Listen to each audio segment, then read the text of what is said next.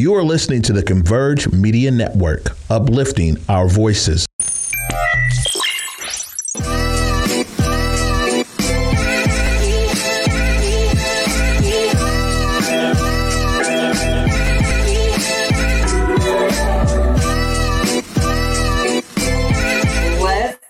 Y'all, happy Thursday once again. Welcome back to another Thursday episode of Clapback Culture. I'm your girl Jules Jessie, and I'm so glad to be here with you this evening. Y'all, we are almost to Friday. We made it. Okay, just when we wake up, boom, it's the end of the week. And I don't know about y'all, but I cannot wait to get into this 3-day holiday weekend. So what's up, party people? What y'all got planned for the weekend? Let me know what you guys are doing for Labor Day weekend. The kids is back in school, y'all. Let me know. Okay. Are you guys, last cookout? What y'all got going on? I know me and Rodney, we're doing our last cookout of the summer. Okay. Before the weather changes over, you guys, last little lazy summer day before we get back into the full swing of fall. But fall is my favorite season, you guys. So I am actually looking very much forward to it. Looking forward to some cooler weather. Okay. But really glad to have you here. And I have a really good show for you today. So look, of course, I wanted to start our show off with some Black Girl Magic, honey. Couldn't wait to give it to you. But there is a Texas newscast, you guys, that is making history for having the first all-woman Black anchors. Okay, this is a big deal. Now, here's the thing. They've been making history since May 2nd of this year, you guys. So we're a little bit late on this, but it's making viral noise. We have a clip. Let's watch the girls in action. We'll come back and talk about it.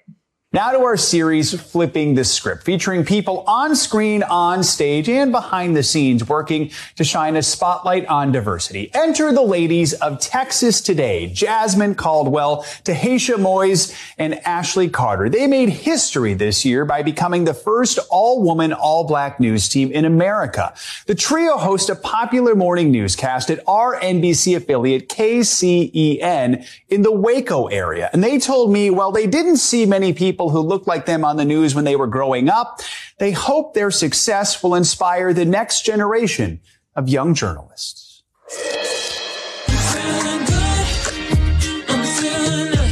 There are a lot of news shows out there right now. What do viewers who tune into your show get? I think they get news with a side of sass.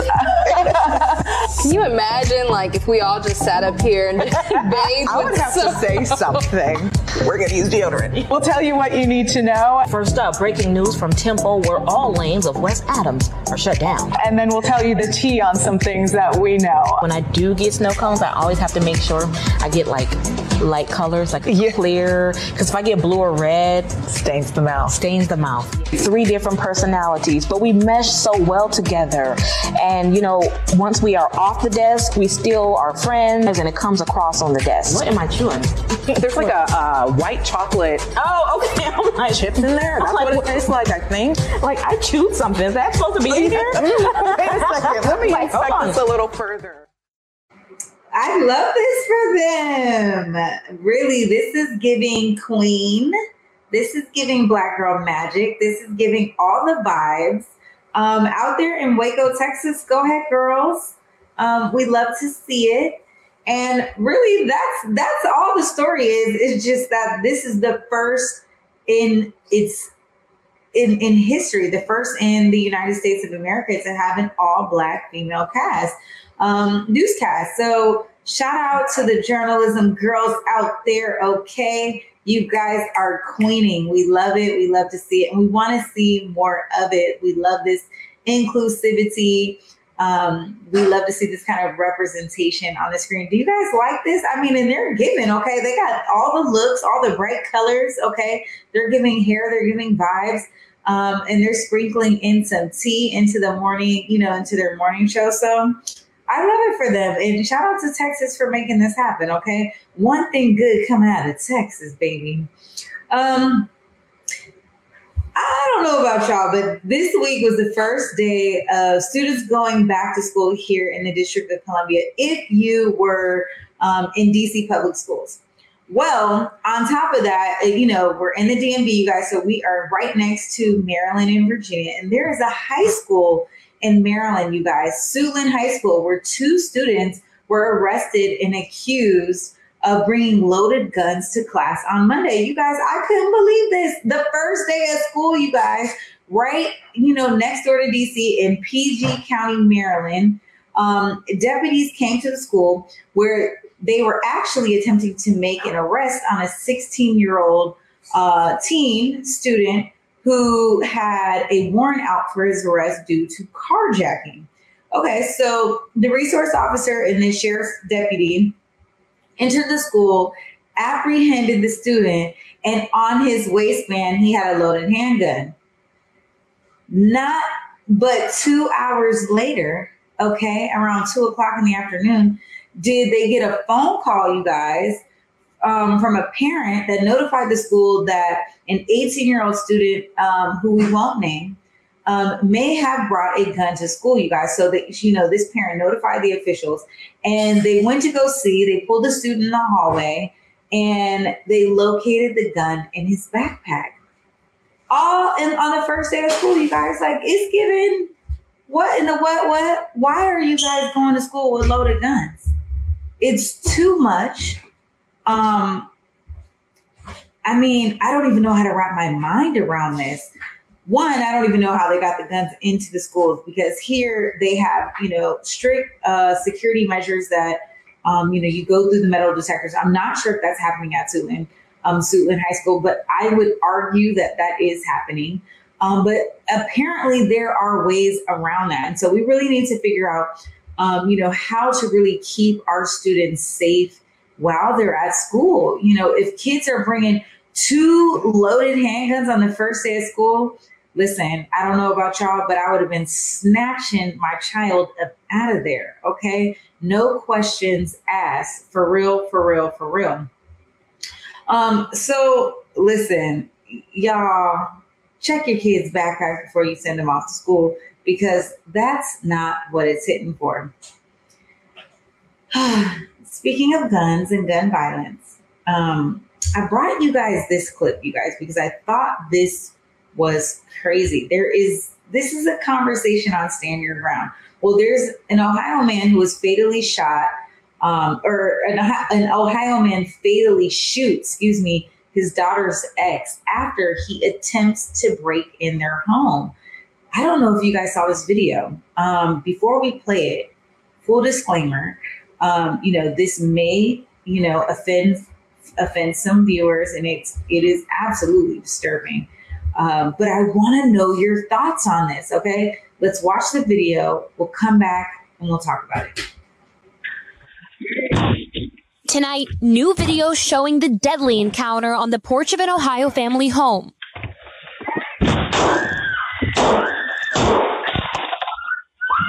Mitchell Ducrow of Sydney shot and killed 22-year-old James Rail last month after it appears Rail tried to break into the house where his ex-girlfriend Allison lives. Get off my porch! James, no. In video captured by a home security system and provided to NBC News by local police, you can see Rail first ringing the doorbell multiple times. He's like, hey, he's coming back. The family saying they asked him to leave, and then... I'm trying the door. Dad. No, don't answer the dad. Get off my porch. Dad, no! Oh my God, can you please hurry? Rail is shot 3 times. We've paused the video to obscure this graphic moment. He stumbles backwards and falls to the ground. 2 minutes later, a bystander walks up to Rail's lifeless body. Okay, well, he's not moving. He'll have a gun. Did you shoot him?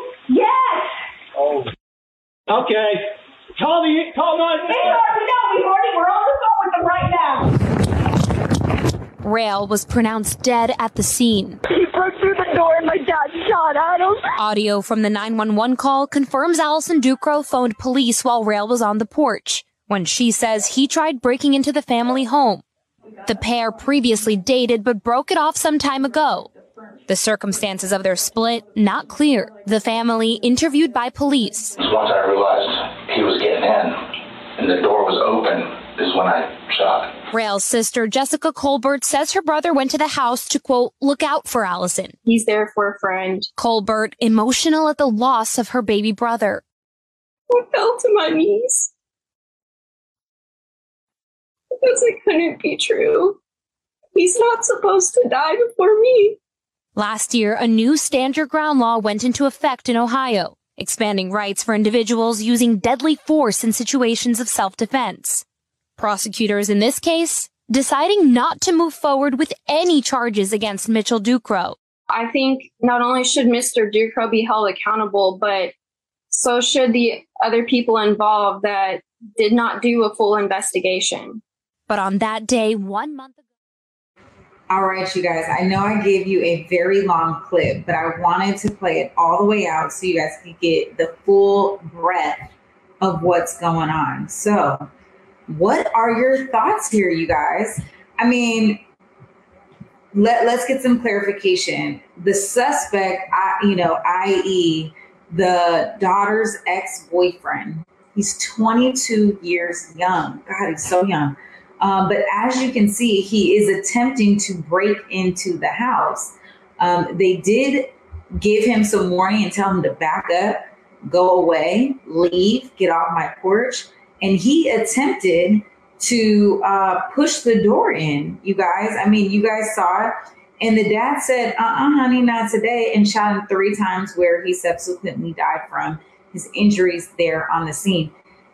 This is stand your ground in a real way. And, I was talking to Rodney about this. And, you look at this and you think, dang, was there something else that could have been done? But at the same time, lawmakers are saying, listen, the law is the law. And, he's not going to be charged because the law is the law. And so even though he could have made another decision, right? Tanya, he could have shot him in the leg or the arm. But he has a stand your ground law, which establishes that homeowners can legally use lethal force when threatened. And based on the facts, you guys, I understand why lawmakers are standing behind that. Do I think it's okay? No. And a part of the video that you didn't see, and if you pull it up online, you guys, is that the daughter is, they see it in the police body camera footage, but the daughter is thanking her dad. Thank you so much, Dad. You saved me. You saved my life. You're the best dad ever. And she's, hugging her dad and just telling him how thankful she is. Now, I want to put you in the mind of a father raising a daughter. Okay.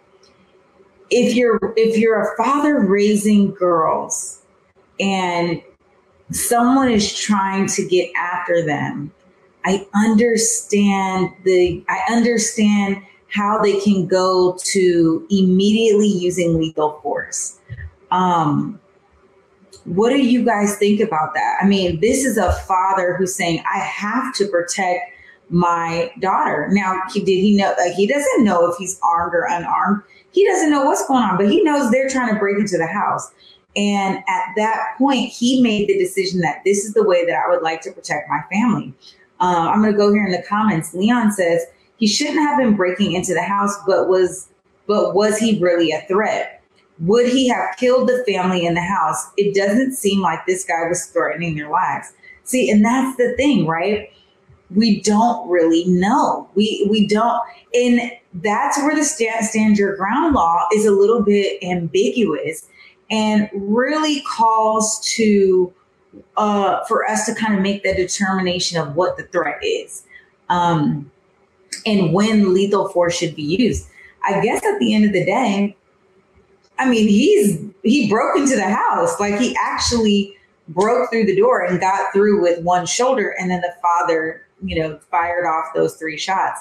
Again, it is graphic. It is disturbing. I think in this situation, both families are actually at a loss, even though this is her ex-boyfriend, your dad killed someone. He has to live with that. And then the family of the victim and / suspect in this case, you know, they have to bury a 22-year-old kid who, you know, love will make you do some crazy things now, y'all. Love will make you do some crazy things. And it seemed like he was, you know, he wasn't talking, he wasn't saying anything, but why would he make that choice to try to break into the house with her, you know, with both her parents there? And it's a bizarre situation, but you can tell he's kind of having an out-of-body experience. Arlo says, as a father of a daughter, I understand the urge to escalate quickly. That said, my baseline is not violent responses. I think guns in the house is asking for trouble. Then again, so is breaking and entering. Howdy, y'all. Howdy, Arlo. Wonderful point, and I'm so glad you joined the conversation tonight, because that, I mean, we have to have a conversation about people's baseline, right? I think that also is the crux of this conversation, and I'm so glad that you brought that up. What is our natural response? What if we did not have firearms to protect ourselves with, right? What would the father then have using or decided to use lethal force? How would he have protected his family in that sense?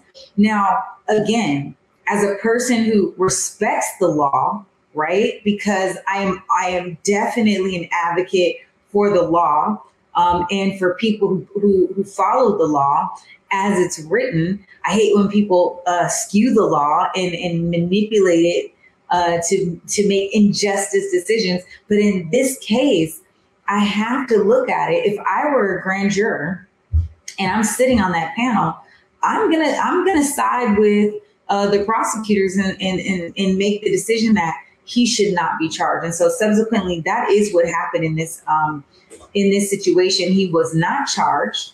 And, you know, the Shelby County grand jury was presented with the voicemail, the 911 call, and the doorbell camera footage. And ultimately, they made this decision, you know, citing Ohio stand your ground law, establishing, again, you guys, homeowners can use lethal force when they feel threatened. So this is that kind of case. Look, let's take a quick break.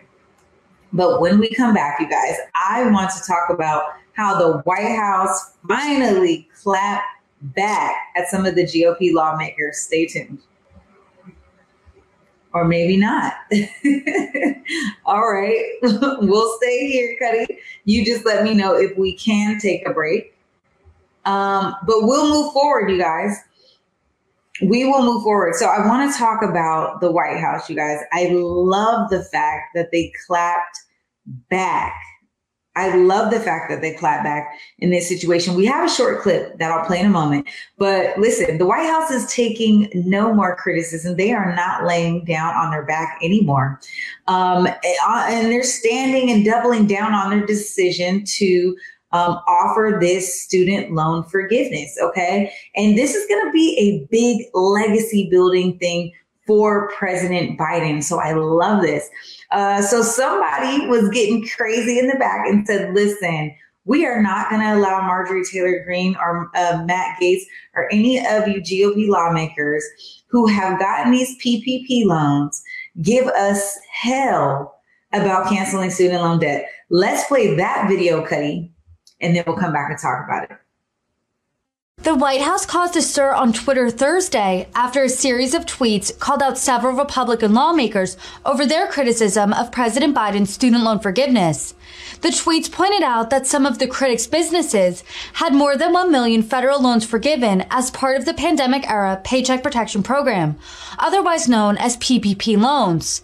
Among the called-out representatives were Marjorie Taylor Greene, Mike Kelly, Matt Gaetz, and Markwayne Mullin, who collectively had millions of dollars of debt forgiven. Y'all, Markwayne Mullins had millions of dollars of debt forgiven. Now, I can hear people in the comments right now who don't agree and say, PPP is not the same as student loan. Well, why isn't it? Okay, because let's think about this. When you applied for college and you signed your name on the dotted line to agree and made this contractual agreement with Sallie Mae or whoever you made your student loan agreement with, you were 18 years old. Okay.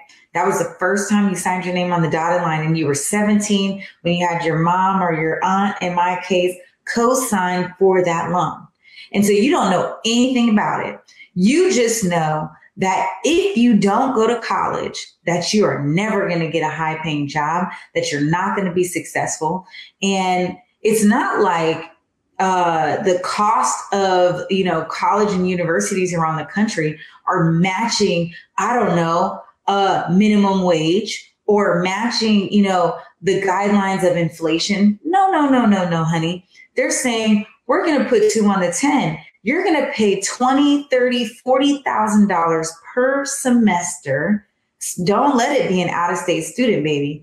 You are going to pay this amount, and whatever, FAFSA doesn't cover, whatever scholarships doesn't cover, you're going to have to sign on to these loans. And at some point, when you graduate, you're going to have to pay those back. And we don't care how much you make when you get out.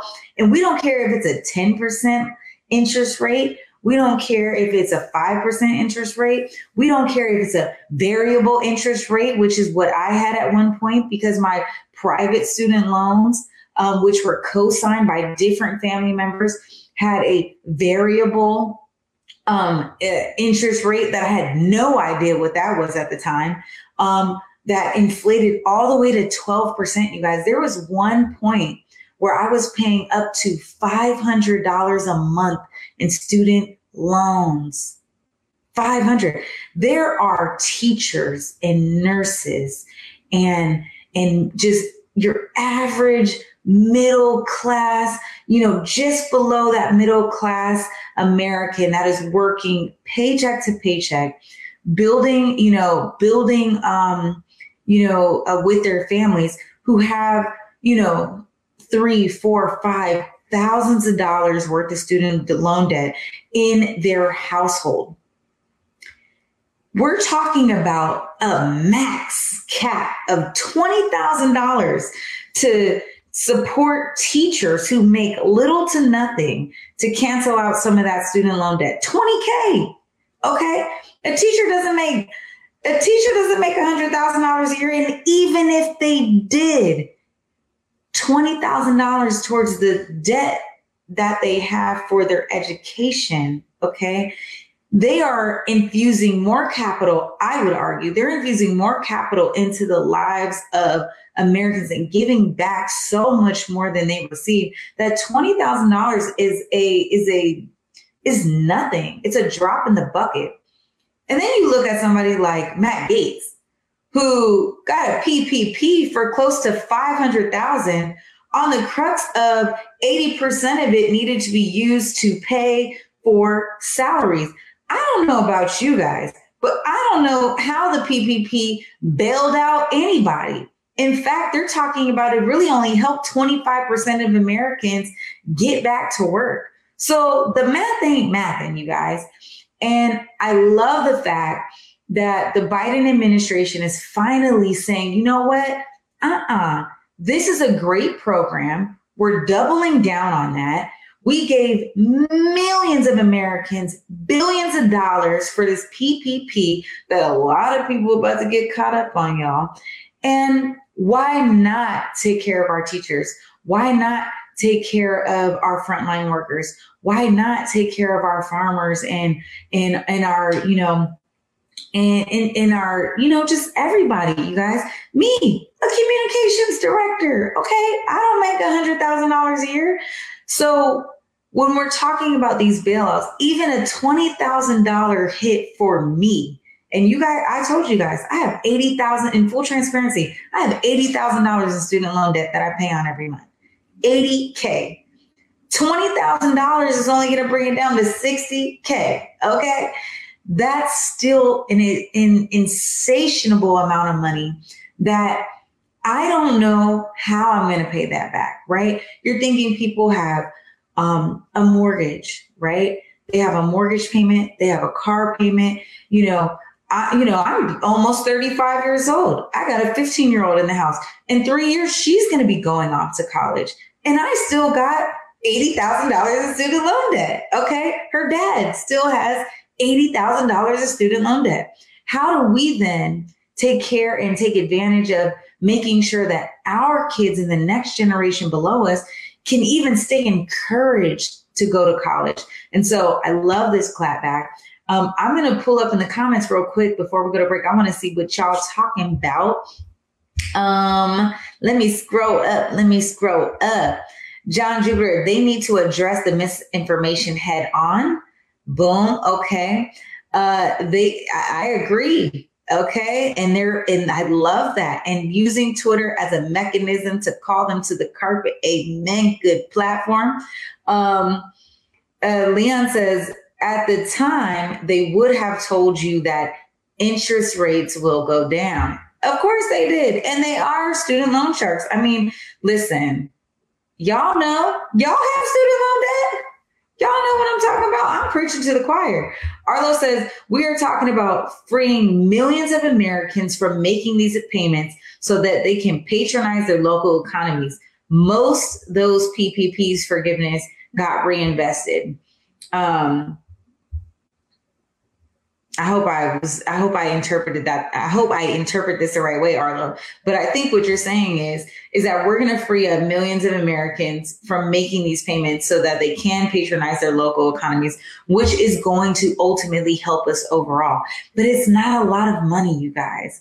I mean, we saw much more debt being canceled and lower interest rates at that, because the PPP was only a 1% interest rate for the folks that paid it back. And guess what? These GOP lawmakers, they are not paying it back. Okay, period. They're not paying it back. 1.4 million. No, thank you. Let's go ahead and forgive that debt. So we need to just keep it a buck, you guys. We got to keep it a buck.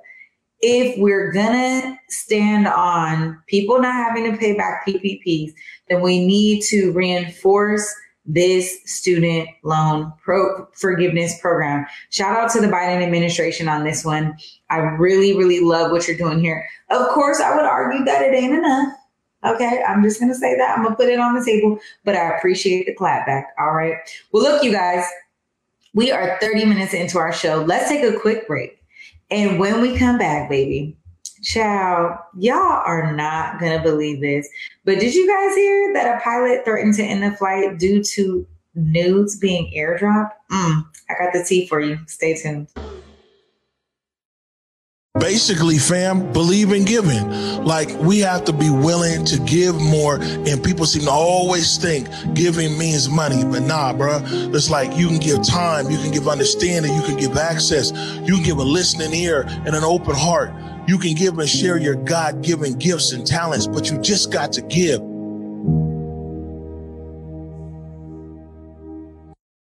All right, y'all. Welcome back to Clapback Culture. I'm your girl, Jules Jessie. Of course, glad you're here with me on this Thursday. Now, listen, Linda, listen. What in the Southwest is going on? Okay, because this would happen on a Southwest flight. No tea, no shade, because Delta could never. Okay, Delta Airlines would never. But a pilot was threatening to land the plane, honey. He got on the intercom. And I'm going to play the clip for y'all. But he got on the intercom and threatened to cancel their takeoff after someone on the plane sent a naked photograph to other passengers, including the pilot, honey. They didn't say what the naked photo was, and I couldn't find it online. I wish I could have. Just because I want to know, like, did someone send their own nudes out? Or was it like a porno picture or something? I don't know. We got a video. Listen to the pilot. We'll come back and we'll laugh about it. You know what? So we've talked a lot about flight cancellations and delays, but this is a new one. A Southwest flight bound for Cabo almost didn't make it off the ground because someone kept airdropping nude photos picked up by the pilot's phone. Take a listen. So here's the deal. This continues while we're on the ground. I'm going to have to pull back to the gate.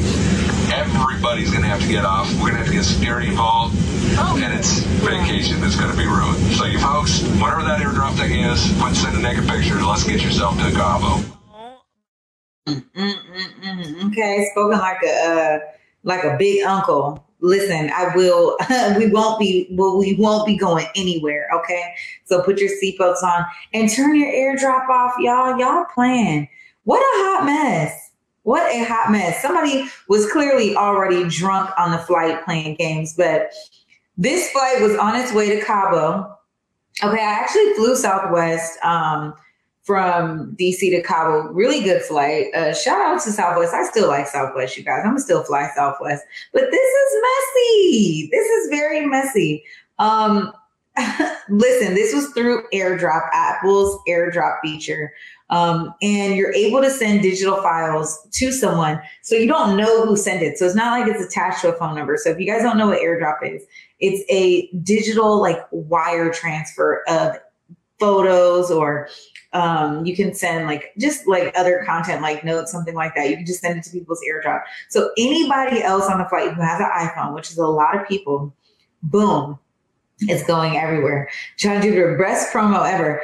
Best promo not only for the person sending this, but if I'm Apple, I'm definitely using this in some kind of campaign or some type of tweet and playing this up on how this is just funny.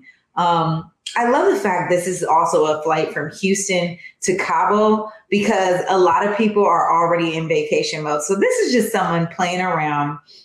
Maybe this was a dare, a bachelorette party on their way to Cabo to have a good time. So I don't know. Hopefully this did not get in the hands of anyone under the age of 18, baby. But I think it's funny, and I hope they all made it to Cabo safely. Oh, you guys. I had to bring this story to you guys because I couldn't believe it myself. Y'all know Stacey Dash, right? Stacey Dash is an actress that played on Clueless. She was one of the lead protagonists in Clueless. She is also your former Fox News correspondent who was your conservative Black girl who was loving Donald Trump, okay? Loving Donald Trump, standing with the GOP, standing with the conservatives to say, listen. She even came and clapped back at BET and told them they was lying to the people and causing segregation. Well, listen, your good sis was on TikTok apparently, and she just found out that DMX is dead and made this whole video about it. Child, it's a mess. It's long-winded. We got a clip. Let's play the clip, Cuddy. It seems like actress Stacey Dash was living under a rock for a year. She just found out DMX passed away and had this reaction. I'm ashamed. Getting visibly emotional, she revealed she did not know about his death. I didn't know DMX died. I didn't know. Stacey also opened up about her own sobriety, revealing she was 6 years clean. I am today 6 years and 1 month clean.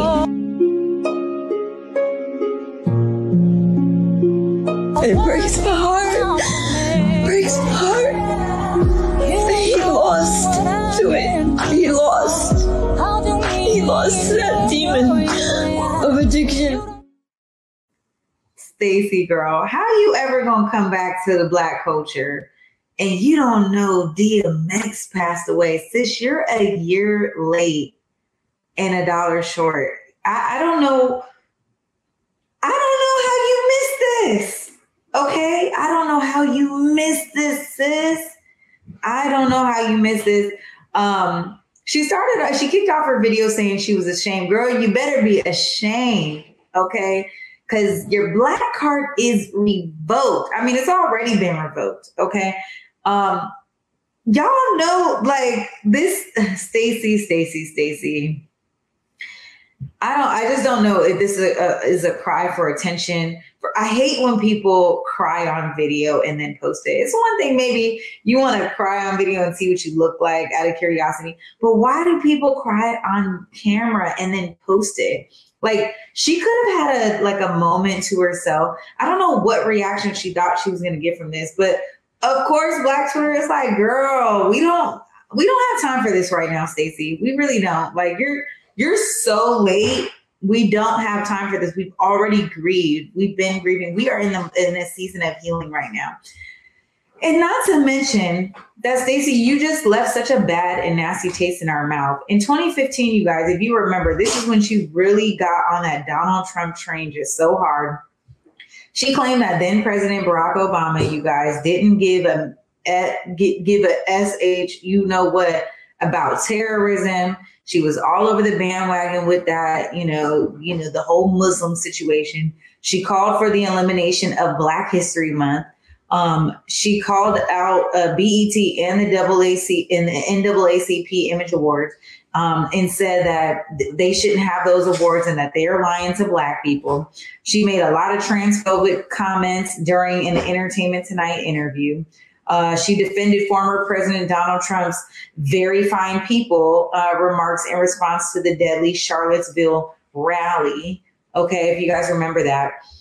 And then after Donald Trump became president, if you guys remember, she got a little spot on Fox News and she talked about how she's, you know, she wrote a book called Clueless to Conservative, honey. And she made her little dollars off that. She made her little coin. She had absolutely no idea what she was talking about politically, but she was just this like angry conservative Black woman and it was trashy. After Donald Trump was no longer president, you guys, oh, the insurrection just made me change my mind, blah, blah, blah. No, baby. That didn't change your mind. Donald Trump's no longer president and you can no longer make a coin off being this cute Black conservative because you really don't know what you're talking about. That's number one. Like, you're not even giving like true conservative vibes, right? Like, you don't know politics and you're just taking space on this couch at Fox News so you can be their token Black girl. So then you decide, you know what?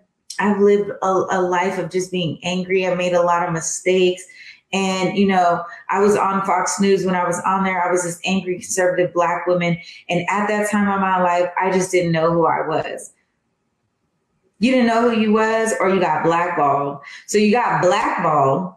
And then you decided that you don't want to, you know, take a side anymore. You want to come back. It's given too much, Stacey. We can't accept this. We can't accept your apology. We can't accept your mistakes. I mean, I love to see when people genuinely say, you know what? I made a lot of mistakes. That was something that I shouldn't have done. I shouldn't have said those comments. I maybe shouldn't have had an allegiance to some of these things. Love that. But when it's not genuine, what it sounds like is, Stacey, is that you got blackballed and it started affecting your pocketbook and you couldn't get no jobs anywhere else, okay? BET actually said, oh, well, baby girl, can we get our check back? Because sis, you were on the game. So while you're saying that franchise caused segregation, you were still getting a coin over there.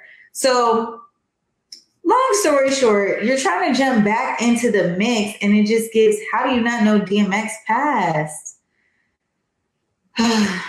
Listen, I just can't give it any more life, you guys. Please don't record yourself crying anymore and posting it on social media. Let's not take that into 2023. Okay, let's not take that with us. Stacey, that's what it's given. No thanks. So then there's that, you guys. Look, I got some good news for you. You know, we are in the Do It for the Culture section, baby, and we got to give kudos where kudos is due. So Bank of America, you guys, they came out with a new program. They are launching a new program for a zero down mortgage program for Black and Hispanic first-time homebuyers. Okay, this is the first of its kind, and it's offering this in a group of select cities for zero down payment, zero closing costs on mortgages. What? Don't say it so. So look, if you're looking to buy a home, okay, and you live in one of these cities that they've identified, that this program, I mean, this is great. They're calling the program the Community Affordable Loan Solution. And it'll be available, like I said, to predominantly Black and Hispanic neighborhoods. Okay. The eligibility is based on income, not credit, and home location. So no minimum credit score is required, which here in DC, I think it's a 628 minimum credit score. So no minimum credit score or mortgage insurance is required, even though they should absolutely get mortgage insurance. Okay, get mortgage insurance. The initiative is to help grow Black home ownership, Black and Hispanic, Latino home ownership program. But listen, you guys, it's not just open to them. Like, you don't have to be Black, you don't have to be Hispanic in order to be eligible for this program. So still jump out there and get it. I love this. They're advertising it this way, but it's also open to other people. And this is just a trial run. It's like a pilot program, you guys. They're trying to see how this will be. So the caveat is that the loans are subject to rigorous underwriting and are based on credit guidelines, including things like on-time bill payments of your rent, bill payments to your utilities, your phone, your car insurance, things of that nature. And eligibility is based on income and home location. So even though you don't have to have the credit score, which is definitely a barrier, and you don't have to, have that mortgage insurance, this is a program that can help open the doors to home ownership for Black and brown people. So we definitely love this. Shout out to Bank of America giving back to the community, you guys. Bank of America, y'all do owe up though. AJ Barkley, the head of neighborhood and community lending for Bank of America, said this in a press release. AJ says, home ownership strengthens our communities and can help individuals and families to build wealth over time. He added that the community affordable loan solution will help make that dream of sustained home ownership attainable for more Black and Hispanic families and is part of our broader commitment to the communities that we serve. All right, Bank of America, we love to see it. We love to see it. So if you're in Charlotte, Dallas, Detroit, LA, and Miami, those will be the first in this rollout pilot.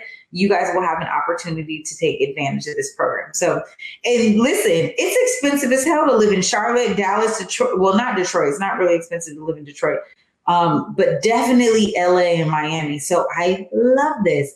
I hope more people take advantage of this. I understand interest rates are sky high right now. And a lot of people feel like they can't embark into home ownership because they just don't know the steps.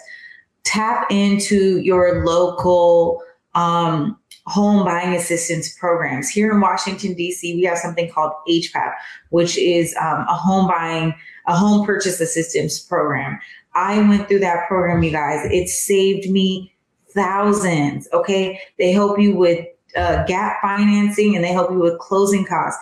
They allow you to go into, it's actually mandatory to be a part of these classes so you can understand home ownership. So if you're living in one of these big cities, including Seattle, there's dozens of programs and community-based organizations that will help you figure it out. They lay it all out. Okay. It took me 3 years to buy a house. Probably longer, speaking into existence, right? I was speaking it for like 5 years. And then the actual plan of like saving money and getting my credit together, 3 years, worth everything. Okay. Worth everything. So if you're not a homeowner right now and you feel like you don't think you're going to be able to do it, you can't financially afford it, programs like this do exist. Even though this doesn't hit most of our demographic, right? There is a program that can help you with buying assistance. Okay. So tap in, look into those and become a homeowner, man. Tap in. You guys lock in. Okay. All right. Let's see. Let's do another break, you guys. We're going to do another break. And when we come back, I want to clap back at a woman. I want to clap back for a woman in Louisiana that was denied an abortion for a baby that was going to die anyway. So stay tuned and we'll come back. We'll talk about it. Hey there, it's Trey Holiday. And of course, Besa and I had to take a trip back to Market Street Shoes to grab some items. They always know what to show us. And let me tell you, we both spent quality time to be sure we collected some amazing additions to our wardrobes. They have some of the most unique bags, shoes, and accessories. I mean, the whole shebang. It's always a good time when I get to shop with my girl Besa. Make sure you go check out Market Street Shoes, y'all, and you too can walk out with some dope gear.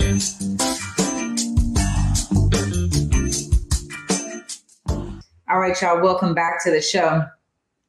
As I mentioned before break, a pregnant Louisiana woman says she will be traveling out of state to get an abortion after doctors told her that they would not be able to complete the abortion of the fetus for her in the state of Louisiana, even though the fetus had a fatal abnormality because it still has cardiac activity.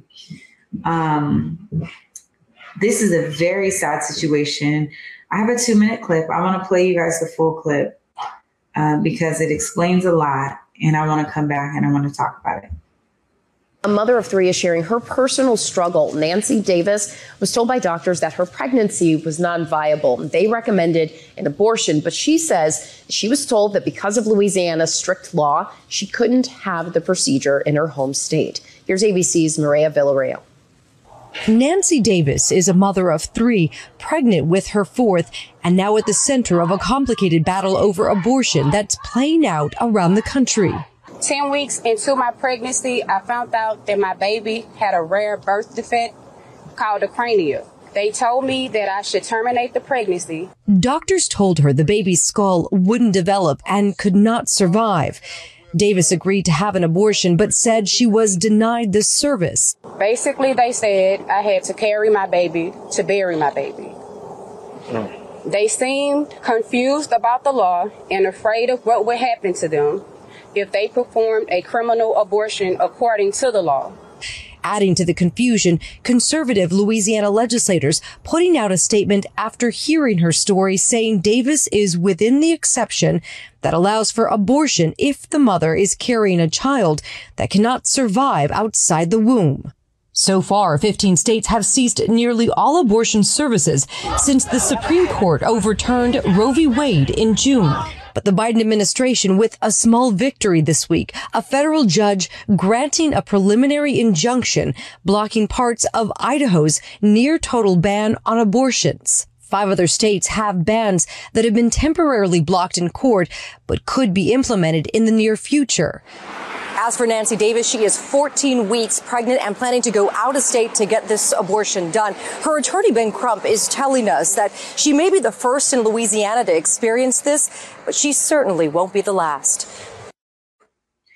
She certainly will not be the last. But this is a situation that is common in that a woman who doesn't fit the description of a lot of conservative lawmakers, particularly those on the Supreme Court, that overturned Roe. What happens to a mother? She's a mother of 3. She's carrying her 4th child, and 6 weeks into her pregnancy, she finds out that the pregnancy is not viable. And not only is it not viable, but that she finds out that the baby has an abnormality where the skull is not going to develop. And she has to carry that baby for an additional 6 weeks. Actually, a little bit longer because so she must have been 10 weeks. So she must have been 10 weeks when she found out. And she carried the baby an additional 6 weeks before she could get the funds and everything together to go out of town to get the abortion care that she needed to terminate the fetus. Imagine how that feels for over a month that you're carrying a child, and she's pretty small. She's probably showing, right? And people are, asking her about her pregnancy. The child has, a heartbeat. You're mourning your child. The thought around this is that you would want to traumatize this mother to carry this child that will ultimately die upon birth. Doctors reported that even if she carried this baby full term, that it would only live for maybe minutes. And so you're thinking about how strong of a mother really is, right? That she is like the life support holding on to the child within her womb. It's so much trauma that she has to go through for these additional weeks. Her husband, her children, her family, and for her to come out into the public and speak on this. She's doing this, and she's so courageous doing this, and really being a strong advocate for a lot of women who may face this, right? A lot of women, have difficulties in pregnancy, and with the advancement in technology right now, you can know so much about your unborn child, right? They know if the brain is developing, they know if the spine is developing, they know if there's 10 fingers and 10 toes. I mean, they can see it all of the genetic tests that they run, these scans. Why would anyone want to bring a human into the world that the quality of life is not there? And why should we have to why should we have someone else who's not going to take care of this child make that decision for us? And as a woman, as a mother, as a wife, as a sister, as a friend, I'm hurt for her that she would have to carry that pregnancy for that many weeks, gather funding to go out of town to have this procedure, leave her kids behind, leave her husband behind, or maybe even carry them with her and go through this. And she can't even do so in the comfort of her own state. And so this is one of those situations where women are really saying, I'm not doing this because I was reckless. I'm doing this because from the advice of medical providers, this was the decision that we came up with. And this happens more than we talk about, right? When we talk about abortion, we mostly are just having conversations about women recklessly getting pregnant and then recklessly wanting to have an abortion. That's not how it happens. And so the reality is we have to take better care of situations like this. Well, that's my show, y'all. That's my clap back. I hate to end it on that note, but we're ending it on a note of reality. Okay. So with that being said, it has been a great show. I'm so glad you guys pulled up and joined me this Thursday evening. Okay. Listen, Labor Day weekend, enjoy yourself, cut loose, relax, kick back on Monday, you guys. When I'm not here on Clapback Culture, you guys can find me on Instagram and Twitter at TreasureFJULES. Amari will be back next week joining me, co-hosting this show. So we will have some hot topics for you guys. But until then, hit me up on social media, slide through my DMs. Let me know what you want to talk about next week. Until then, stay safe and peace. Enjoy yourself.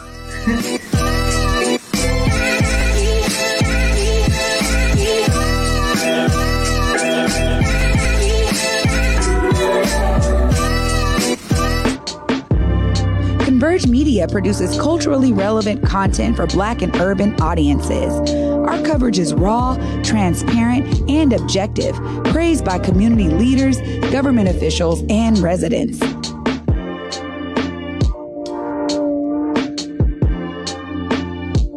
Support Converge Media today via Venmo, Cash App, or PayPal at Converge Media.